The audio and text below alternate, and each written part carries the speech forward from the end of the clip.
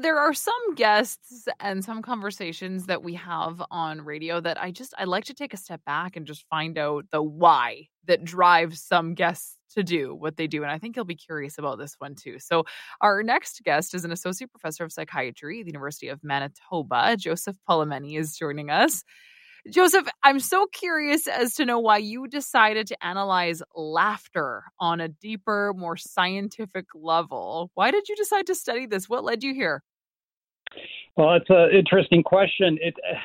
It started when I was a psychiatry resident, and I wanted to know the difference between, to find different traits between schizophrenia and bipolar disorder. And I noticed that a lot of patients who had schizophrenia sometimes didn't get the joke, and patients with mania really loved humor and almost always got the joke. And I thought that a humor test could perhaps separate and have us help to distinguish the two disorders.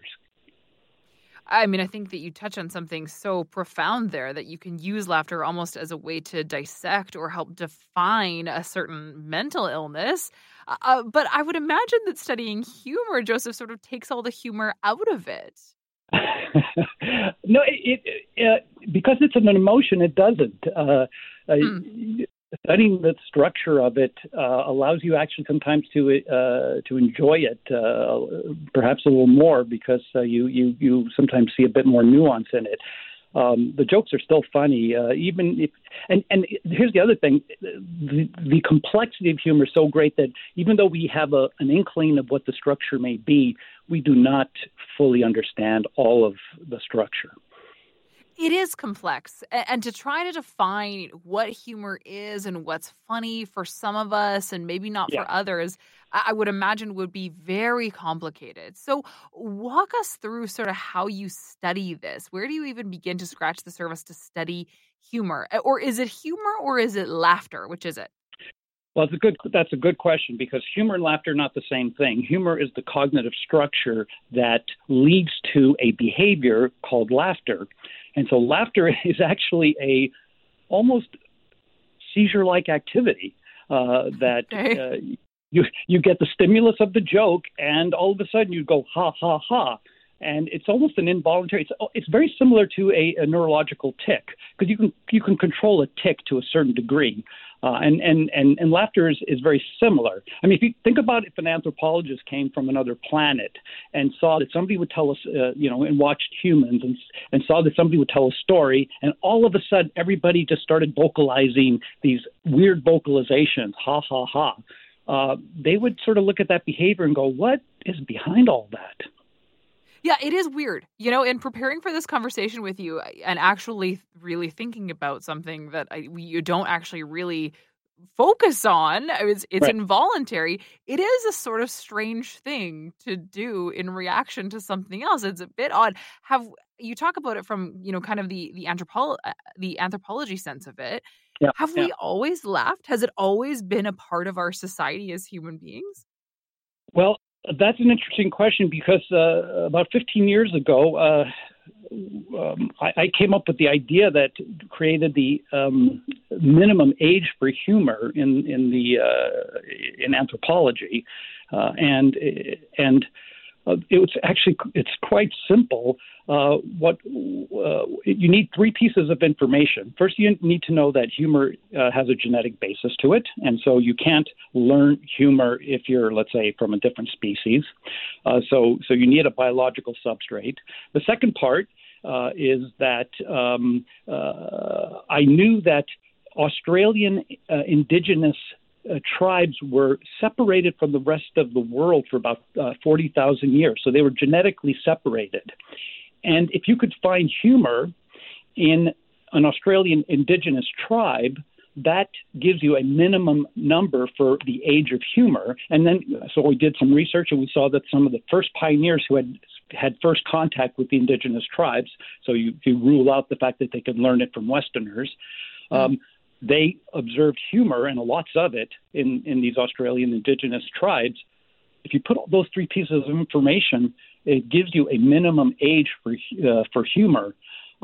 There's other things in anthropology. There's belief that art is about 50 to 70,000 years old. There's some belief that some evidence that religion, because of cave drawings, is perhaps 40, 50,000 years old. So these are all artistic endeavors that have fluid thinking. So it's not a stretch it's a reasonable speculation to think that humor may have come around 50 to 70,000 years ago. So how do we study it to then better us as people is a loaded question, but let's sort of define the different types of humor that we experience as humans, because it is kind of hard to define. I think that what we find funny might change over time. Yeah. Well, what's interesting is that what's interesting is 1998, a man by the name of Thomas Beach actually seemed to have cracked the code of humor. And of course, it depends if you ascribe to his theory, but his theory says that all jokes contain two views of a social situation, and at least one view has to contain a social violation. And that just seems to be universal. I've been playing with his theory for 20 years. I have never found an exception to the rule. Occasionally you hear a joke that you don't understand, you can't understand. But after a few months, you sometimes go, oh, now I see the second part of the joke. Right. You wonder if maybe a deep, dark part of your brain has just been working on that for a very long time. The joke that was the most difficult joke was, why did the chicken cross the road? And will we ever know? That was a tough joke, but if you analyze it, you can come up with two views of a social situation in the joke. Yeah. So you talk about humor having that sense of societal violation, and yes. I'm curious about that because I wonder if there's maybe a risk to comedy or the things that we're allowed to find funny as we collectively become more sympathetic and kind of soft with our language and our approach to one another. Where do you stand on that? Well, I'm an advocate of free speech, especially when people make accidents that are one-offs and not a pattern of harassment or a dog whistle for a more darker message. And I do believe that some comedians have been victims of those one-off mistakes, and so I mean, here's the thing. The whole point of humor is to discuss the boundaries of social norms. At least that's according to my theory that I wrote up in 2016, I believe. I believe that's the evolutionary raison d'etre of humor. And so a comedian is literally playing with fire. I mean, he's playing with matches, I guess. And occasionally, he's going to go across, he or she is going to go across the social norm and offend somebody. So it's almost to be expected. So what do you? Yeah. Sorry, please go ahead. I was going to say that. I mean, think about what jokes. The kind of jokes you hear. You hear it's often things about making fun of the boss, right? Sure. There used to be a lot of ethnic humor. There used to be humor about genders historically. A lot of humor between ages, teens and older people. This is all experimenting with social norms. You're too selfish. You're too passive. You're the odd couple. You're too organized. You're not organized enough. It's all experimentation with social norms. Yeah, it's almost like there's a certain amount of it that's kind of based in reality, and the joke is the release, the way to actually say the truth, but it's a joke, so you get away with it. There are a few different types of ways to define it, and I want you to kind of help clarify for our listeners what some types of humor are. There's three that I found. There's the superiority theory, the relief theory, and the incongruity theory. So let's start with superiority, because that sort of sounds like maybe what we're describing right here. How, in your words, would you describe what that theory of humor is? Right.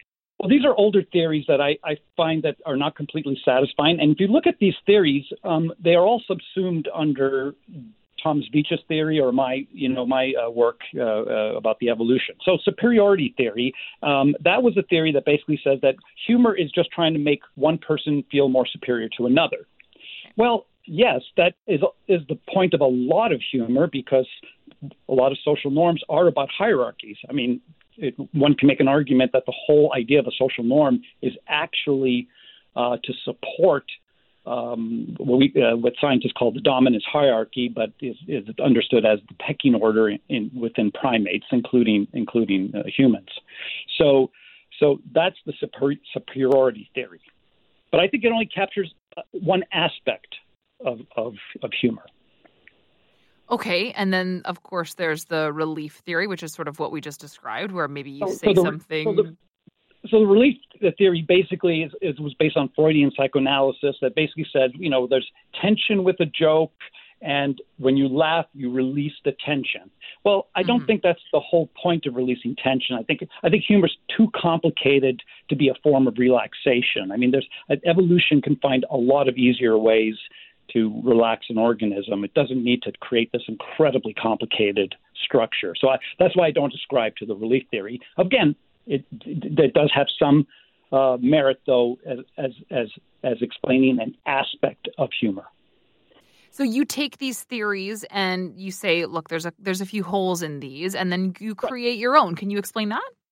Yeah, exactly. Yeah, that's how science develops, and I hope that 10 years from now, or that someone's going to find holes in my theory and improve upon it. And then the whole point of science. Ah oui, il appelle pour ma voiture.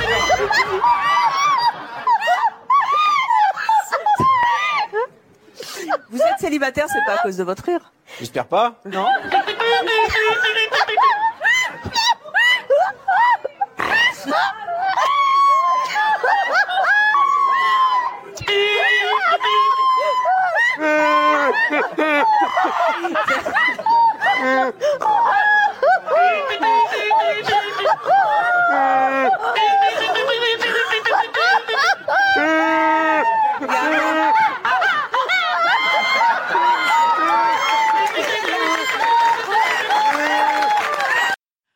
Welcome back to a little more conversation. I'm guest host Chelsea Bird. No secret that some people have some very unique laughs, and that's what we're talking about, laughter and humor and what it says about us as humans. Our guest studies laughter, studies humor. He's an associate professor of psychiatry at the University of Manitoba. Joseph Polimeni is joining us once again. So, Joseph, when it comes to humor, when it comes to laughter, how does your research lend itself to psychiatry? Where do you hope to be able to apply this to really create some positive change? Yeah, very good question. So I never got around to doing the original study that I wanted to do because I just kept getting distracted by better questions and ones that were less obvious. For example, we used humor as a probe to better understand some of the social deficits that are observed in patients with schizophrenia, because that could be a very serious problem. And it sometimes causes problems at the workplace. We know that patients with schizophrenia have high unemployment, and yet, they are not less intelligent. In fact, there's some evidence they may be more intelligent than the general population. So it's the some of these social, a little lack of social acumen in key places that are sometimes causing big problems. And so we use humor as a probe, and we discovered that we were able to find out the patients who had the greatest deficits in humor. We found out what type of cognitive tests they were doing poorly in, and we found that they were doing okay with calculation. They were doing okay with vocabulary. What they were doing poorly in was in tests that force mental flexibility. And there are certain tests that test that specifically. And all of the ones that tested mental flexibility, the scientific word is set shifting. And so we were able to find, hone in on what are the problems in some of these social deficits. So is this research then still something that's being explored as simply research, or can this actually be applied to really help to define or even diagnose a situation like schizophrenia? Yeah, it could help diagnose it, yes, but I believe that it's just the diagnosis really is of schizophrenia is contingent on bigger parameters. So humor is a smaller aspect of it, which is not so helpful with the diagnosis, although it can sometimes help distinguish between bipolar and schizophrenia. Again, there isn't one trait that completely defines somebody with schizophrenia or distinguishes between the two. These are constellation of symptoms that paint a picture or a composite. So where then, in an ideal world, does your research lead you? Well, just keep learning. I think that ideally we would like to, have people, their social norms to be a little more normative, so that people don't become outcasts. So I think, that's one thing. But I mean, just basically learning about who we are and how we tick. And sometimes, we can't anticipate what we discover, how will lead somebody else, to lead to another discovery. Sure. Yeah. And to really reveal and understand how important humor is to us as humans in so many different ways, as a coping mechanism, as a decider for how to pick our romantic partners. The list goes on and on. So yeah, and people who engage in humor are happier than people who don't. Again, whether it's a bit of a two-way street. Sometimes happy people it's easy to be engaged in humor when you're already happy. But I think that there's some evidence that humor therapy has helped depressed patients. Don't want to overstate the effects. I think an antidepressant's effects are much higher for a lot of people. Sure. Not all, but for some. Every little bit helps. Well, Joseph, thank you so much for talking about your research and for joining us on the show this evening. I really appreciate your time. And thank you for your interest in this topic.